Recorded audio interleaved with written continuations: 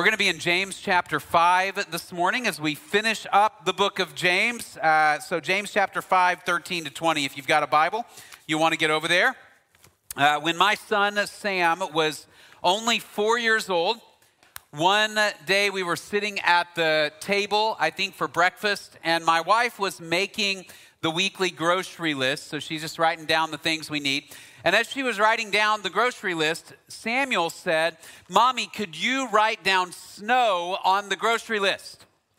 And so she said, "Oh, you want me to buy you some snow when I go to the grocery store?" And he said, No. I want Jesus to look at your grocery list and send me some snow. So in fact, we did. We wrote it down on the grocery list. She went and she bought everything she needed. No joke, 2 days later in College Station, Texas, in late February, it snowed. And not like just a little bit. I mean, it left kind of some sleet and some snow on the ground. If you've lived here a while, you know how rare that is. So once again, we were sitting at the kitchen table and Samuel was there. We look outside. I go, "Sam, it's snowing." And he looks up, he throws his arms in the air and he goes, "Thank you, Jesus." It was a triumphant moment for him. And I've thought about that moment over the years for a few reasons. One reason is I've thought, theologically, would God possibly send a snowstorm for the benefit of the budding faith of a 4-year-old boy? And I can't think why not. But I also think about that because, man, what an example of childlike faith, the kind of faith that Jesus talks about that approaches God and says, "God, would you meet my needs? Would you provide? Lord, here's something I long for," that approaches God with this simple faith of expectation and hope that God will answer.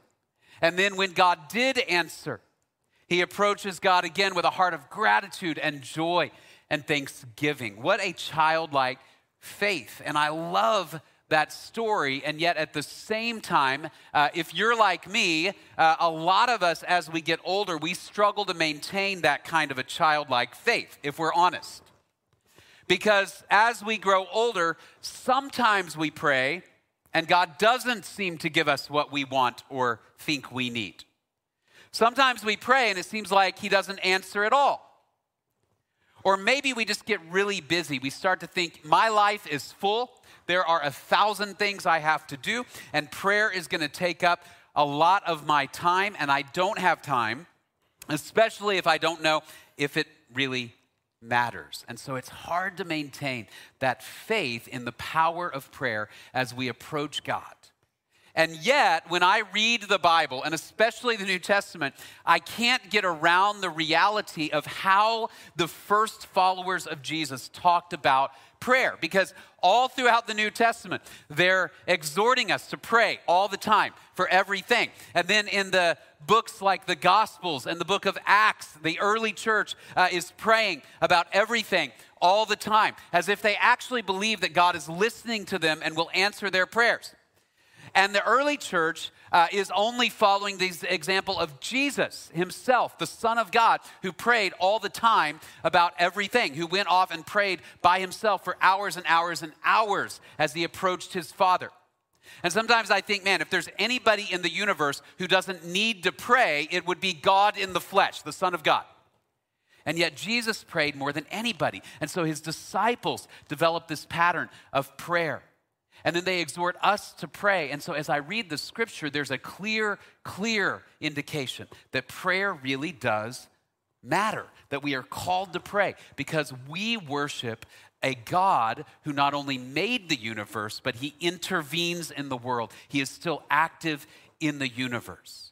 This is one of the things that distinguishes Christianity from certainly many other religions, but also those who wouldn't believe in God at all, of course, is that we don't only believe in a God who made the universe and then stepped back and just sort of lets it run like a clock. We actually believe in a God who does stuff in the universe, who has a relationship with his people, who engages with his people, who listens to his people and responds to our needs. We believe in a God who intervenes in the world. And in a few weeks, we will celebrate Resurrection Sunday, the greatest evidence, the greatest validation that we worship a God who intervenes in the world because he sent his only son into the world to live in time and space among us, to die for us, and to rise again so that we can know him and be with him. So we don't worship a God who stands far off and doesn't get involved. We worship a God who does get involved in our lives. And so because of that, almost every single book of the New Testament tells us to pray, to pray, to pray. And if you remember, the book of James was written to scattered Jewish Christians who are scattered around the Roman Empire. And he begins by saying, hey, count it all joy when you face trials of various kinds, all kinds of suffering. And as we've walked through the book, we've seen they're facing all kinds of problems, financial problems, religious problems, relational problems, all of these problems. And he says, I want you to endure well, but I also want you to pray. I want you to ask God for wisdom. Remember that from chapter 1. Right out of the gate, he says, when you're facing trials, you got problems with your job, you got problems with your marriage, you got problems with your kids, problems with your money, problems with your health, whatever. When you're facing trials of various kinds, I want you to pray to God and ask him for wisdom. And in James 4, that we just talked about last week, James warns us. He says, don't try to manipulate or control your life. Recognize that you're not God. You can plan, yes, but you don't control the future. You can save, yes, but once you begin hoarding, believing you can manipulate and control the future, now you're taking the place of God. And here, as we get to the end of the book, he kind of ends where he began. He says, two people who are facing struggles and trials and difficulties, he says, if there's one thing you do, and remember, the thing that a preacher says first and last, that's what they really want you to remember. James says, if there's one thing I want you to remember, it is that you ought to be praying in every circumstance, every situation, even when you're facing trials, and yes, when you're happy, when you're sick, when you're struggling with sin, pray, pray, pray, pray, pray, pray, pray. He's going to end our book by saying this: prayer is the right response to every situation. Prayer is the right response to every situation, even if we don't understand how God will answer, even if we don't understand God's timing, especially if we're busy, and especially if we struggle. He says prayer is the right response to every situation. And so the question for us this morning, those of us who are grown-ups and maybe we struggle with that simple faith, the real question is, do we pray? I think a lot of times we say, I don't know if prayer works. I don't know if prayer works, but the reality is maybe we don't actually pray all that much, right? And so I'm not going to give us some sort of benchmark for the number of minutes a day you ought to be praying. What I am going to say is this, that the scripture is going to say in every situation, constantly, all the time, be praying and offering your requests and your praises to the Lord. Pray in every situation. And the question is, do you pray? Do you have a time? Do you have a place throughout your day that you pray, that you get with the Lord and you offer up your praise and your thanksgiving and your requests and your confession? Do you pray? Because James says, for the believer in Jesus Christ, prayer is the right response to every situation because we believe in a God who hears us. So watch how James makes his argument. James chapter 5, we're going to start in verse 13. He says, is anyone among you suffering? Then he must pray. So he begins here. He says, first of all, I want you to pray when you're suffering. The Greek word here for suffering, it's an interesting one because it's actually kind of a compound word that includes two words, to hurt, to suffer, to feel, and also bad, right? So the idea is if you're suffering and you feel bad, something's going on in your life that's making you feel not good. Could be something financial that he's talked about. Could be a relational issue. He's talked about that. Could be a religious, spiritual type of issue. He's talked about that. If there's something in your life that is causing you a problem, he says, I want you to pray. Is anyone among you suffering? Then it says, he must pray. Now, some of you may have versions that say, let him pray. I want to be clear. James is not saying you have permission to pray. This is an imperative. It's a command. He is saying, then you must pray. If you're suffering, I'm telling you, prayer is the right response to your suffering. This is a command for those who know Jesus Christ. And remember again, he's saying, instead of manipulating, instead of hoarding, instead of, in verse 12, he says, instead of making oaths where you try to bind God according to your plans, he says, no. You're suffering, you get on your knees and pray. And one of the things I think about when I read this passage is that James is not coming from a place where he doesn't understand what suffering is. So if somebody's like, hey, I'm sorry you're sad, why don't you go pray about that? You might be like, why don't you be quiet, right? It really hurts. Right? And James is like, no. James is not coming from that place. If anybody understood suffering, not only did Jesus understand it, but his first followers understood it. They lived in a world where people were hostile to the idea that Jesus Christ was the Messiah and the Son of God. People were skeptical and outright dismissive of the resurrection of Jesus Christ. So the apostles, they were imprisoned, they were martyred, including eventually James, is what our tradition tells us. And so these men and women who followed Jesus in the first century, they understood trial. There's a really powerful story in Acts chapter 4 where Peter and John, two of the first disciples, they're preaching the gospel. And as they're preaching the gospel, they get arrested for preaching the gospel. They get thrown into jail, and then they get let out of jail, and they go before the religious and governmental authorities of the day who say to them, hey, we're going to let you out of jail. You get to go home, but don't tell anybody else about Jesus. Stop preaching about Jesus. They threaten them. They warn them. Don't tell anybody about Jesus.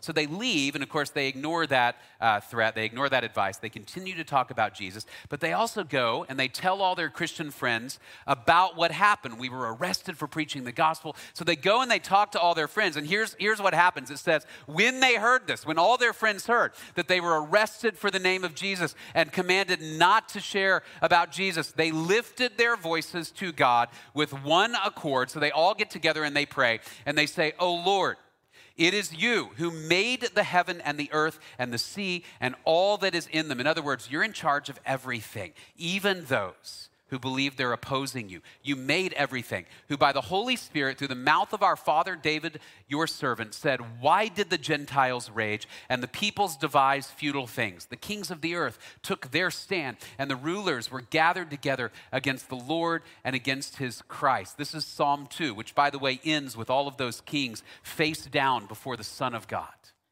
And they say, your Holy Spirit prophesied this kind of thing, that people would come against Jesus. Now watch what they pray next. They say, "Truly in this city there were gathered together against your holy servant Jesus, whom you anointed, both Herod and Pontius Pilate, along with the Gentiles and the peoples of Israel, to do whatever your hand and your purpose predestined to occur.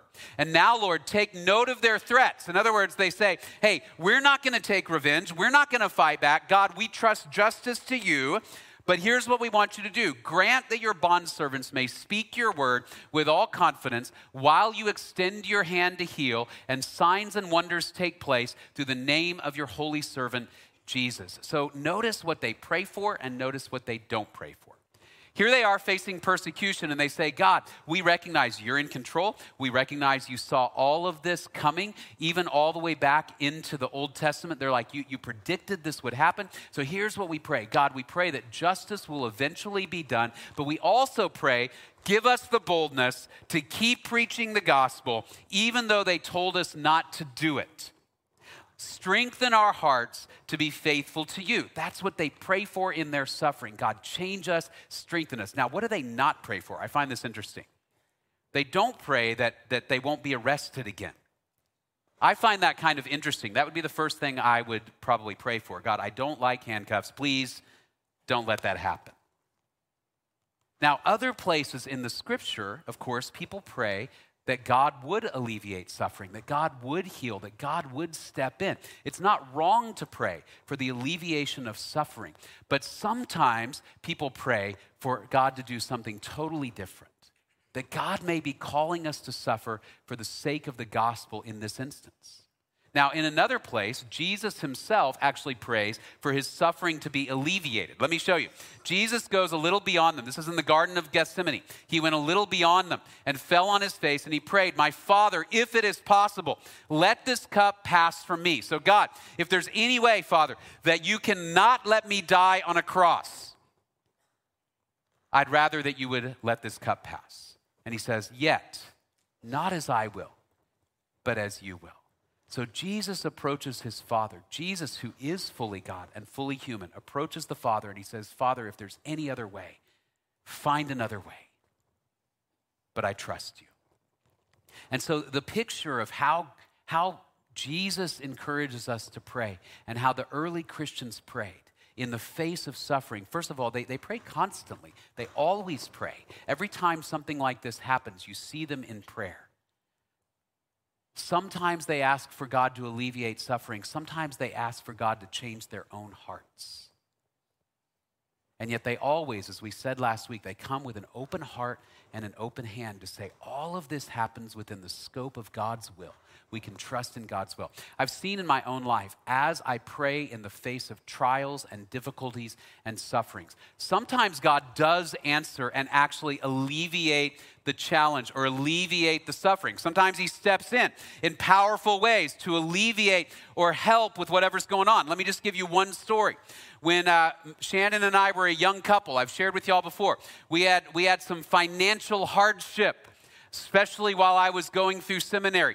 There were months that after week 3 of the month, we were out of money. We didn't have quite enough to buy groceries and all of that for the remainder of the month. And so there was a month that happened to us, and we were about $250 short of what we needed. And so we just prayed. We were like, Lord, please provide what we need. We don't know how you're going to provide. We don't know what this is going to look like, but we just ask that you would provide what we need. And then the next day we went to church, Sunday morning, and we went to this little church in Richardson, Texas, and we were a part of this little Sunday school class, maybe 15, 20 people, a bunch of young couples our age. And there was this one guy in the class. I still remember his first name was Mark. I actually have no idea where this guy is today, but I remember that this was a man of prayer and a man of generosity. And we sat down in this little circle of chairs at the beginning of the class, and Mark walks across the circle, and he sits down next to me, and he kind of leans over, and he goes, hey, this is going to sound really weird, and I feel really, really sheepish about this. He goes, this is going to sound really weird, but I was praying yesterday, and I just felt the Lord directing me that you guys could use this. And he reaches into his pocket, and he pulls out a check for $250. And I'm not making this up. I looked at it and I told him, I said, this is remarkable because yesterday I was telling the Lord that we could use $250. Now, that was a remarkable moment in my life, in our life as a young couple. But here's what's interesting. That's pretty rare, at least in my life. That doesn't happen every day. And there are other things I've prayed for that I've prayed for years, fervently, and I think faithfully, that haven't happened like I wanted them to.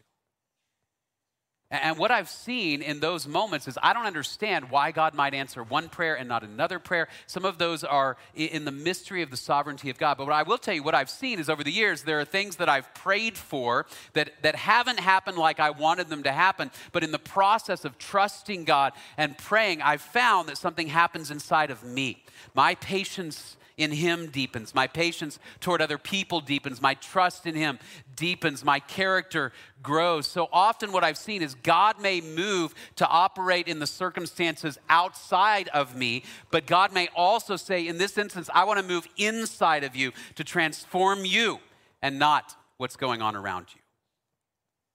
And then the deal is, I don't know which situation is which, nor did the apostles. And we see times that they pray and it doesn't happen like they hoped. We'll see one in a few minutes. We see other times when they pray and God intervenes remarkably and even miraculously. And we don't know always why one and not the other. But notice they always come with expectation, with hope, believing that God does answer prayer, God does intervene, and whatever is going on, God wants to do something. Maybe in the world around me, maybe in me. So James says, if you're suffering, you're feeling bad, come before God and pray. But then he goes on and he says, not only when you're suffering, he says, is anyone cheerful? Then he is to sing praises. So he says, pray in times of suffering, but I also want you to pray in times of joy, in times of happiness, in times of cheerfulness. If your spirit is filled with happiness, he says, I want you to pray. to sing praises more specifically, which is really, it's a form of prayer. So he says, when you're hurting, when you're sad, when you feel bad, I want you to pray. When you feel really good, I want you to pray. I wonder how many of us begin to sing praises and talk to God or sing to God or both when we're happy. I don't know about you and kind of when it is that you feel the happiest in your life. Maybe there's a time of day or a time of week. Maybe you're like Friday afternoon when school is over. Whatever it is, maybe there's a time you feel the most cheerful. For me, and this may sound strange to some of you, quite often in the day, the time I feel the happiest, the most cheerful is first thing in the morning when I wake up. I am a bit of a morning person, but when I wake up in the morning, especially the older I get, I feel really good. Like I wake up and I'm like, I woke up, right? Yay, that's a really good thing. And so I feel really, really happy about that. And then I'm like, everything seems to work, right? Everything's a little slower than maybe it was 10 years ago. It works a little bit less good than it may have worked previously, but everything still works, right? I feel good. I'm awake, I'm alive, everything's good. And nobody yet at this point in the morning has approached me with any complaints, any problems to solve, anything like that. So I have a day stretching ahead of me that is a blank slate of possible beauty and happiness. And so I feel cheerful. And so what I do is when I'm getting ready in the morning, as I'm taking my shower and as I'm getting dressed, I have a little speaker that sits next to the sink in our bathroom and I connect it to my phone. And that's when I play praise music on that speaker and I sing praises to God. James says, this is what I'm calling you to do. In suffering, pray. In cheerfulness, sing praises to God, because it's really easy to forget to praise God when we feel happy, when we feel joyful. And we're not the only ones. Throughout the scripture, people often take God for granted when things are going well, and then they complain when things are going poorly. People tend to be, us included, complainers more than praisers. Go back to the nation of Israel, and then even in the New Testament, there are all these exhortations. Don't complain, don't grumble, don't argue, stop complaining all the time. It's because people are prone to complain. And the exhortation is, instead of grumbling, praise God. We forget to do that when we're cheerful. There's a great, powerful story in Luke 17 that some of you will remember, where 10 lepers come to Jesus. And they're seeking healing.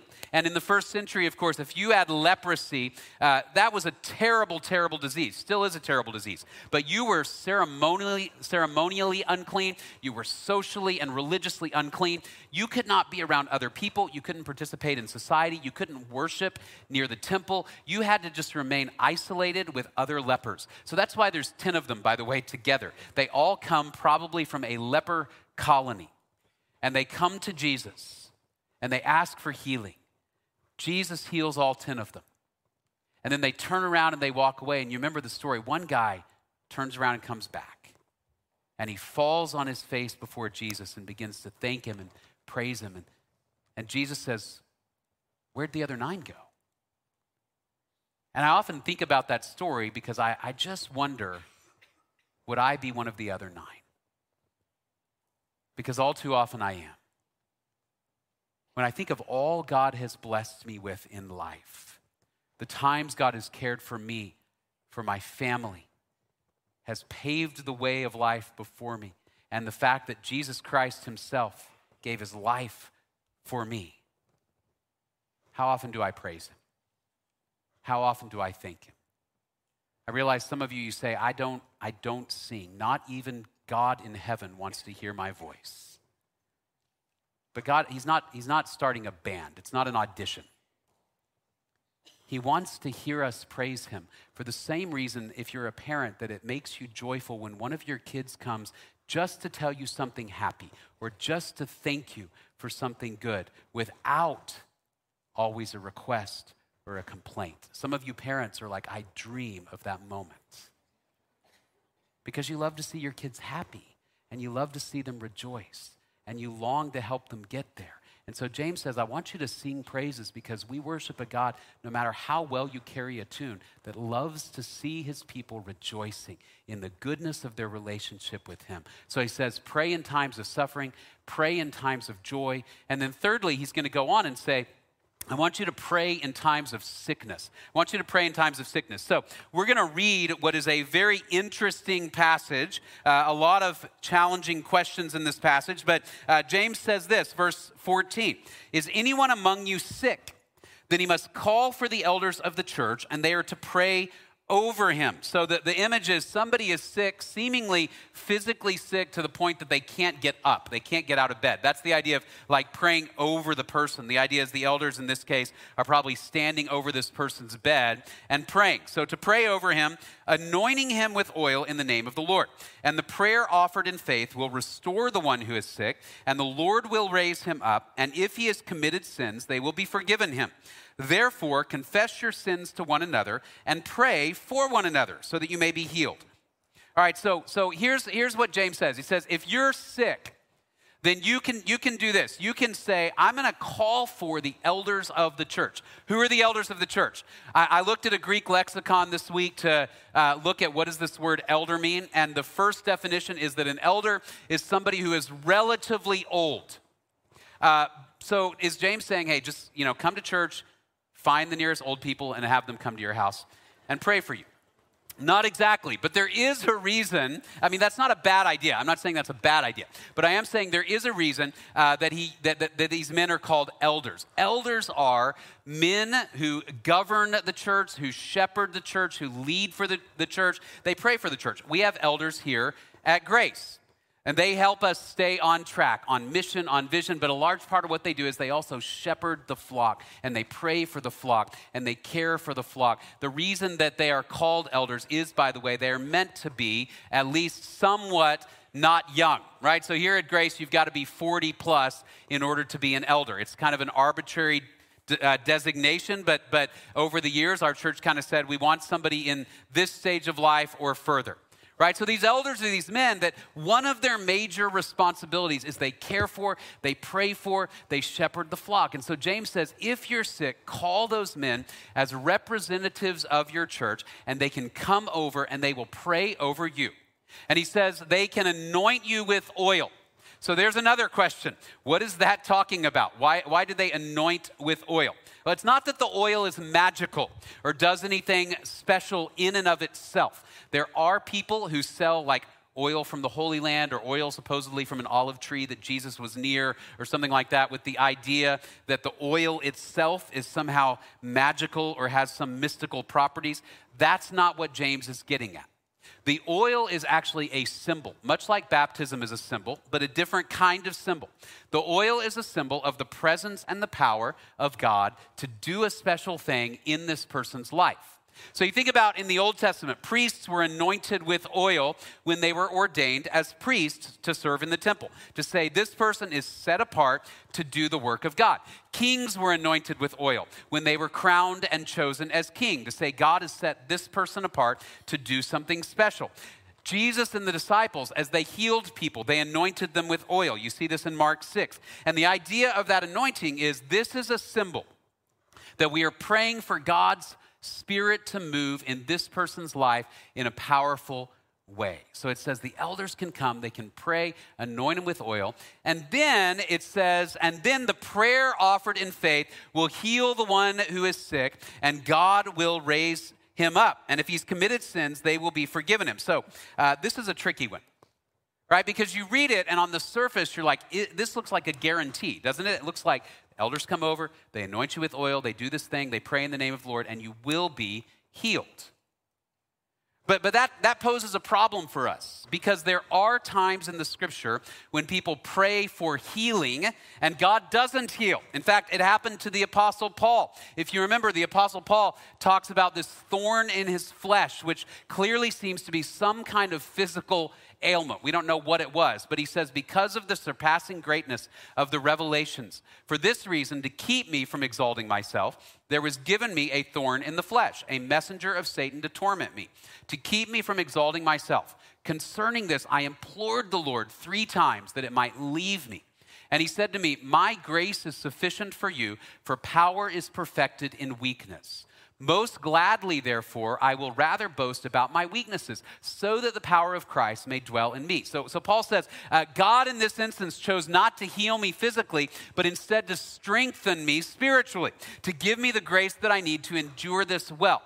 So, if God doesn't always heal, and in fact, by the way, I should say, our elders still do this. They will go and they pray for the sick, and they anoint them with oil, and they pray in the name of the Lord. Sometimes people have been healed, but most of the time not.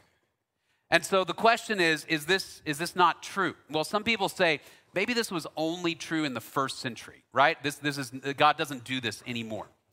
But James doesn't say that. He doesn't say, by the way, after 100 AD, can you go ahead and just burn this page, right? He doesn't suggest that. Other people say, well, it's the prayer offered in faith, right? So if it's the prayer offered in faith, and so if you weren't healed, that means you didn't have enough faith. You didn't believe hard enough. You didn't try hard enough for healing. I just want to say that, again, nowhere in Scripture does it say that the power of God is conditioned upon the amount or intensity of my faith, right? And if Paul, the apostle, prayed for healing and didn't get it because he didn't have enough faith, man, I'm in big trouble. And I know men and women who have much, much deeper faith than I, who have prayed longer and more fervently for their own healing or somebody else and haven't seen it happen physically. Right? So I don't think it's that you've got to have a lot of faith, and that's the key. Instead, I think what James is doing here is he is operating all of this under the assumption that prayer is subject and healing is subject to the sovereignty of God. So notice he says that they're supposed to pray in the name of the Lord. This is similar to what Jesus says when he says, anything you ask for in my name, I will give you. That isn't, again, it's not saying there's a magical word where you just say Jesus and you get whatever you want. The idea is it has to be prayed consistently with the sovereign will of God, and we don't always know what that is. That's why, remember, just in the previous section, James had been saying, look, don't make plans without asking for God's will to be done. You should say, if the Lord wills, we will live. Notice that. If the Lord wills, we will live. Your very survival hinges upon the mysterious and powerful will of God that we don't always know. Just in the previous verse to this, again, remember he said, don't make oaths before God. Don't come and go, God is going to do this thing because we did A, B, and C. I swear it, I promise it on heaven and earth and on God's name. I promise, because he goes, you're binding God to your plans. Don't do that. Instead, you come humbly before God and you pray. And when you pray, he says, because we believe in a God who intervenes, yes, God answers prayer and God will raise people up. And when God does that, you can be confident that's an answer to prayer. But I don't believe James here is saying God must always do that. It's not a guarantee, it's a principle. That God operates often by listening and responding to the prayers of his people. So he might heal me now, he might heal me later, he might not heal me until the resurrection. But James says, I want you to come in hope and in expectation. Sometimes he heals, sometimes he doesn't. Notice also there's a connection here to sin. That's an interesting thing. Because throughout the scripture, sometimes people are sick and sometimes people die because of their sin. You see it in 1 Corinthians 11, that there were believers who were abusing and blaspheming the Lord's Supper. And Paul says, some of y'all are sick and you're even dying. You're falling asleep because of your sin. So you need to repent. You need to confess. That's part of what James is getting at here. But then there's other times where sin doesn't directly come into play. You might not have done anything wrong to be sick or to have a physical problem or ailment. Think about John 9. Some of you remember John 9. One day Jesus and his disciples are walking along and they saw a blind man by the side of the road. And the disciples look and they go, hey, Jesus, who sinned? That guy or his parents that he would be born blind? You see the assumption here. He's blind. He must have done something wrong, or his parents or somebody in his generational past must have done something wrong that transmitted this curse into this man's life, and now he's blind. That was their assumption. And Jesus says, neither. But this was so that the power and the glory of God might be displayed in him. And then Jesus goes over and heals him. In other words, this man was actually born blind for this moment where the Son of God could display his power in his life and heal him. He didn't do anything wrong. And again, the issue is we don't always know which it is. And so James says, as we gather to pray, if you're asking for prayer for healing, it is appropriate to search your heart. Is there sin that needs to be confessed? But also recognize we all operate under the mystery of God's will that we don't always perfectly know or understand. When Jesus healed the paralytic in Mark chapter 2, you remember that story? There's this paralyzed man, and Jesus says to him, son, your sins are forgiven. And everybody gets very upset at that because you can't go around forgiving people's sins unless you claim some sort of authority to be God, right? So they start to grumble. Only God can do that. And Jesus goes, okay, look, which is easier to say? Your sins are forgiven or get up and walk? It's easier to say your sins are forgiven, right? Because nobody can actually validate externally whether that happened. But he goes, but so that you may know that the Son of Man has authority to forgive sins. He looks at the guy, he goes, I tell you, get up, pick up your pallet and walk. The guy stands up and walks away. Everybody is astounded, but they're more upset that Jesus went around forgiving sins. But Jesus' point is this, that the healing we really need, the healing we really long for, even if we don't recognize it, is the healing that comes from the forgiveness of sins and eternal life. That what we need the most is a spiritual healing. And then the day is coming because Jesus rose. We sang about it earlier. Because Jesus rose, those who know Jesus will one day rise again, fully restored physically, spiritually, emotionally. So James says, I want you to pray in expectation, but not in presumption. Some of you know who Johnny Erickson Tada is. She's a Christian author and speaker, very powerful writer and speaker. She was paralyzed as a young woman in a diving accident. She was very athletic, diving, swimming, horse riding, all of these things. She was paralyzed as a young woman, and she then went on to have this speaking and writing ministry and a ministry to those who are disabled. In an article that she wrote after 35 years of being in a wheelchair, she says this, does God miraculously heal? Sure, he does. But in this broken world, it's still the exception, not the rule. A no answer to my request for a miraculous physical healing has meant purged sin, a love for the lost, increased compassion, stretched hope, an appetite for grace, an increase of faith, a happy longing for heaven, a desire to serve, and a hunger for his word. Oh, bless the stern schoolmaster that is my wheelchair. You see what she says? That God has declined to answer the physical request. But look at what he's done in me.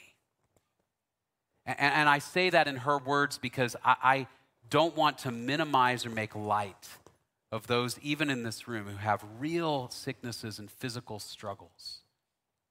But James in the scripture, it says we approach God for prayer and we believe God can and does act. But all of this is under his sovereignty and his will. But James says, I want you to keep praying. Even when you don't get what you want right now in the way you want. You keep praying that we believe in a God who is alive and who intervenes. So he says, pray in times of suffering, pray in times of joy, pray in times of sickness. And then lastly, he says, I want you to trust that prayer actually does work. Maybe one of the most well-known passages in all of James is the end of verse 16. The effective prayer of a righteous man can accomplish much. That prayer can be effective. And then he gives an illustration. He says, Elijah was a man with a nature like ours, and he prayed earnestly that it would not rain. And it did not rain on the earth for 3 years and 6 months. Then he prayed again, and the sky poured rain, and the earth produced its fruit. My brethren, if any among you strays from the truth and one turns him back, let him know that he who turns a sinner from the error of his way will save his soul from death and will cover a multitude of sins. So James says, I want you to understand that when you pray, when you're suffering, when you're happy, when you're sick, God moves, God acts. The effective prayer of a righteous man can accomplish much. And then he gives us this illustration. You remember Elijah. You remember Elijah in the Old Testament, this prophet who prophesied during the reign of Ahab and Jezebel in the northern kingdom of Israel. They were very, very wicked. In fact, so much so that Jezebel is a name that's become synonymous with wickedness. Excuse me. And so God, in order to get the attention of the people and move them away from their idolatry, God shuts off the heavens. It stops raining to bring them to repentance. And so Ahab comes to Elijah, and Ahab's like, this is your fault. You're a troubler of Israel. Elijah goes, I didn't trouble Israel. You did. With your idolatry and your belief in Baal, this fertility god who was also a god of storms and weather, your worship of these false gods, these immoral gods. He goes, you're the one that troubled Israel. And so Elijah says, let's do this. Let's have a showdown and see who we should worship. You remember the story, great story in 1 Kings 18. So they gather together, and all the prophets of Baal go over here, and then Elijah comes over here. And the idea is we're going to light an offering. We're going to make an offering to our respective gods. And we're going to see which God actually receives the offering, which one's real. So the prophets of Baal, they put this offering together, right? And they begin to pray to Baal. They dance and they shout and they cut themselves. They have all these rituals, all these things they do to obligate Baal in order to act on their behalf. And so they're doing all of this for hours and hours and hours, and nothing happens. Because Baal isn't a real God. So Elijah's standing over here, and he starts to kind of make fun of them. I really resonate with Elijah's sense of humor. Because Elijah begins to go, hey, maybe you should shout louder. Maybe he doesn't hear you. Baal's kind of old. Maybe his hearing is bad. Right? Or maybe you need to dance around a little bit more. Maybe you need to make more noise. Maybe he went on a trip. Maybe he had some business he had to do somewhere else, and Baal's not here, right? And of course, the irony is a real God can be everywhere at once, like the God of Israel. He even says maybe he's gone aside or he's occupied. This is a euphemism in the Old Testament for maybe Baal is in the potty. Right? And so Elijah's over here. He's like, you're worshiping a God that can't do anything. And so they stop all of that, and then notice Elijah comes over. He sets up his offering. He has them cover it with water, so much water that it's the trench around it is filled with water. The idea being only God could light that on fire at this point. And then watch what Elijah does. He doesn't dance around. He doesn't erect a totem pole. He doesn't cut himself. He just does this. He goes, answer me, O Lord. Answer me, that this people may know that you, O Lord, are God, and that you have turned their heart back again. Then the fire of the Lord fell and consumed the burnt offering, and the wood and the stones and the dust, and licked up the water that was in the trench. When all the people saw it, they fell on their faces, and they said, the Lord, he is God. The Lord, he is God. I love this. Hours of craziness for a God that does nothing. Elijah just looks up and goes, God, listen to me. Hear me. And the offering is lit. James says that's how we pray. In faith and expectation that God can and does answer, because the issue is not how creative or clever or loud we shout or all the stuff we do or how much we believe it. The issue is we worship a God who lives. And at the end of the chapter, in a little while, the sky grew black with clouds and wind, and there was a heavy shower. Elijah prayed, the rain came back. So James says, I want you to understand, that's the kind of God we serve. That's the kind of God we worship. And right at the end, when he exhorts us to approach those who are in sin, this is still coming out of the illustration of Elijah. Remember, Elijah is trying to call people to repentance, away from the idols of the world toward the God who lives. And so James says, I want you to understand, if you pray as a person like Elijah, and then you approach somebody to turn them from the error of their sin, God can work a miracle, not only in the external circumstances, but in people's hearts. And that may be one of the greatest miracles, is God turning people away from idolatry and sin and darkness. And he says, you can save their soul or their life from death. You can save them from the consequences of sin, not because you're Jesus, but because you can lead them to Jesus as you pray and as you talk with those who are wandering away. Ezekiel calls us to do this. Ezekiel 33, he says, when I say to the wicked, O wicked man, you will surely die, and you, that is speaking on behalf of God, the prophets or his people, you do not speak to warn the wicked from his way, that wicked man shall die in his iniquity. but his blood I will require from your hand. In other words, you have an obligation to preach the truth to those who are in sin. But if you, on your part, warn a wicked man to turn from his way, and he does not turn from his way, he will die in his iniquity, but you have delivered your life. All right, so James says, I want you to pray. I want you to pray for God to act when you're suffering, when you're cheerful, when you're sick, when someone's wandering into sin. And I want you to encourage them to turn back to Jesus. But you can trust God's will and God's timing and God's sovereignty. But James says prayer is the right response to every situation. Every situation. No matter how you're feeling, no matter what's going on. And again, I want to come back to what I asked at the beginning. Do we pray? Some of you in here this morning, you're thinking, I need prayer. I need y'all to pray for me. I want to encourage you. We want to pray for you and with you, and we do. So one of the reasons we have those cards every week in the backs of the seats in front of you is you can write your prayer requests down. You can drop them every week in the offering basket as it goes by, or there's boxes on the walls.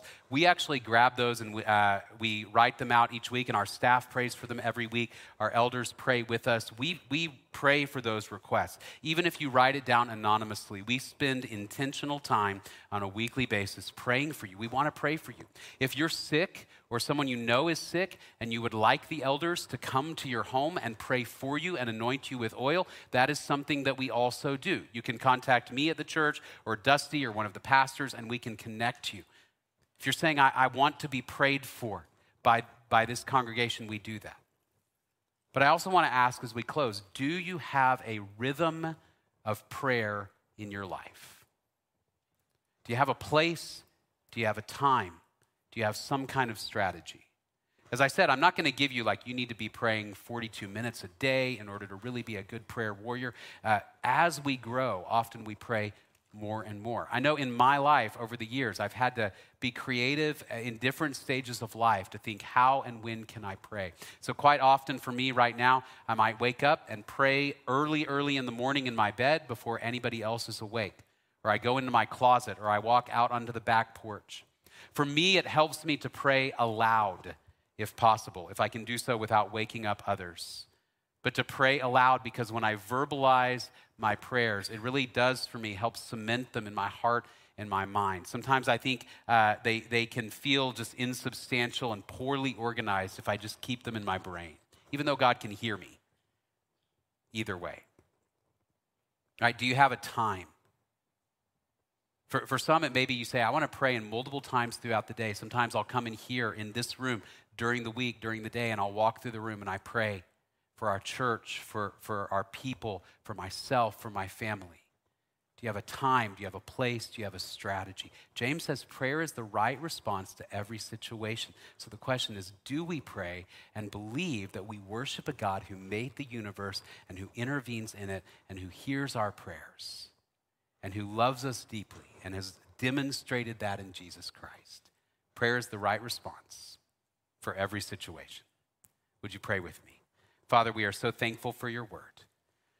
Our prayer this morning is that we would become people of faith and people of prayer, but also people who trust you in deeper ways, who know your faithfulness in deeper ways, and who submit all of our desires and our will and our needs and our joys to you. God, make us faithful. I pray if there are any in this room this morning who don't know you through Jesus Christ, that the message would clearly sink in that you demonstrated your love for us and your desire to know us by sending Jesus to die in our place and to rise from the dead. I pray somebody in this room who doesn't know you this morning would come to understand that for the first time. Father, for those of us who know you, we pray we would be faithful to present our requests before you in every situation, happy or sad, sick or healthy, whether we feel close to you or far away. We thank you. We pray all this in Jesus' name. Amen.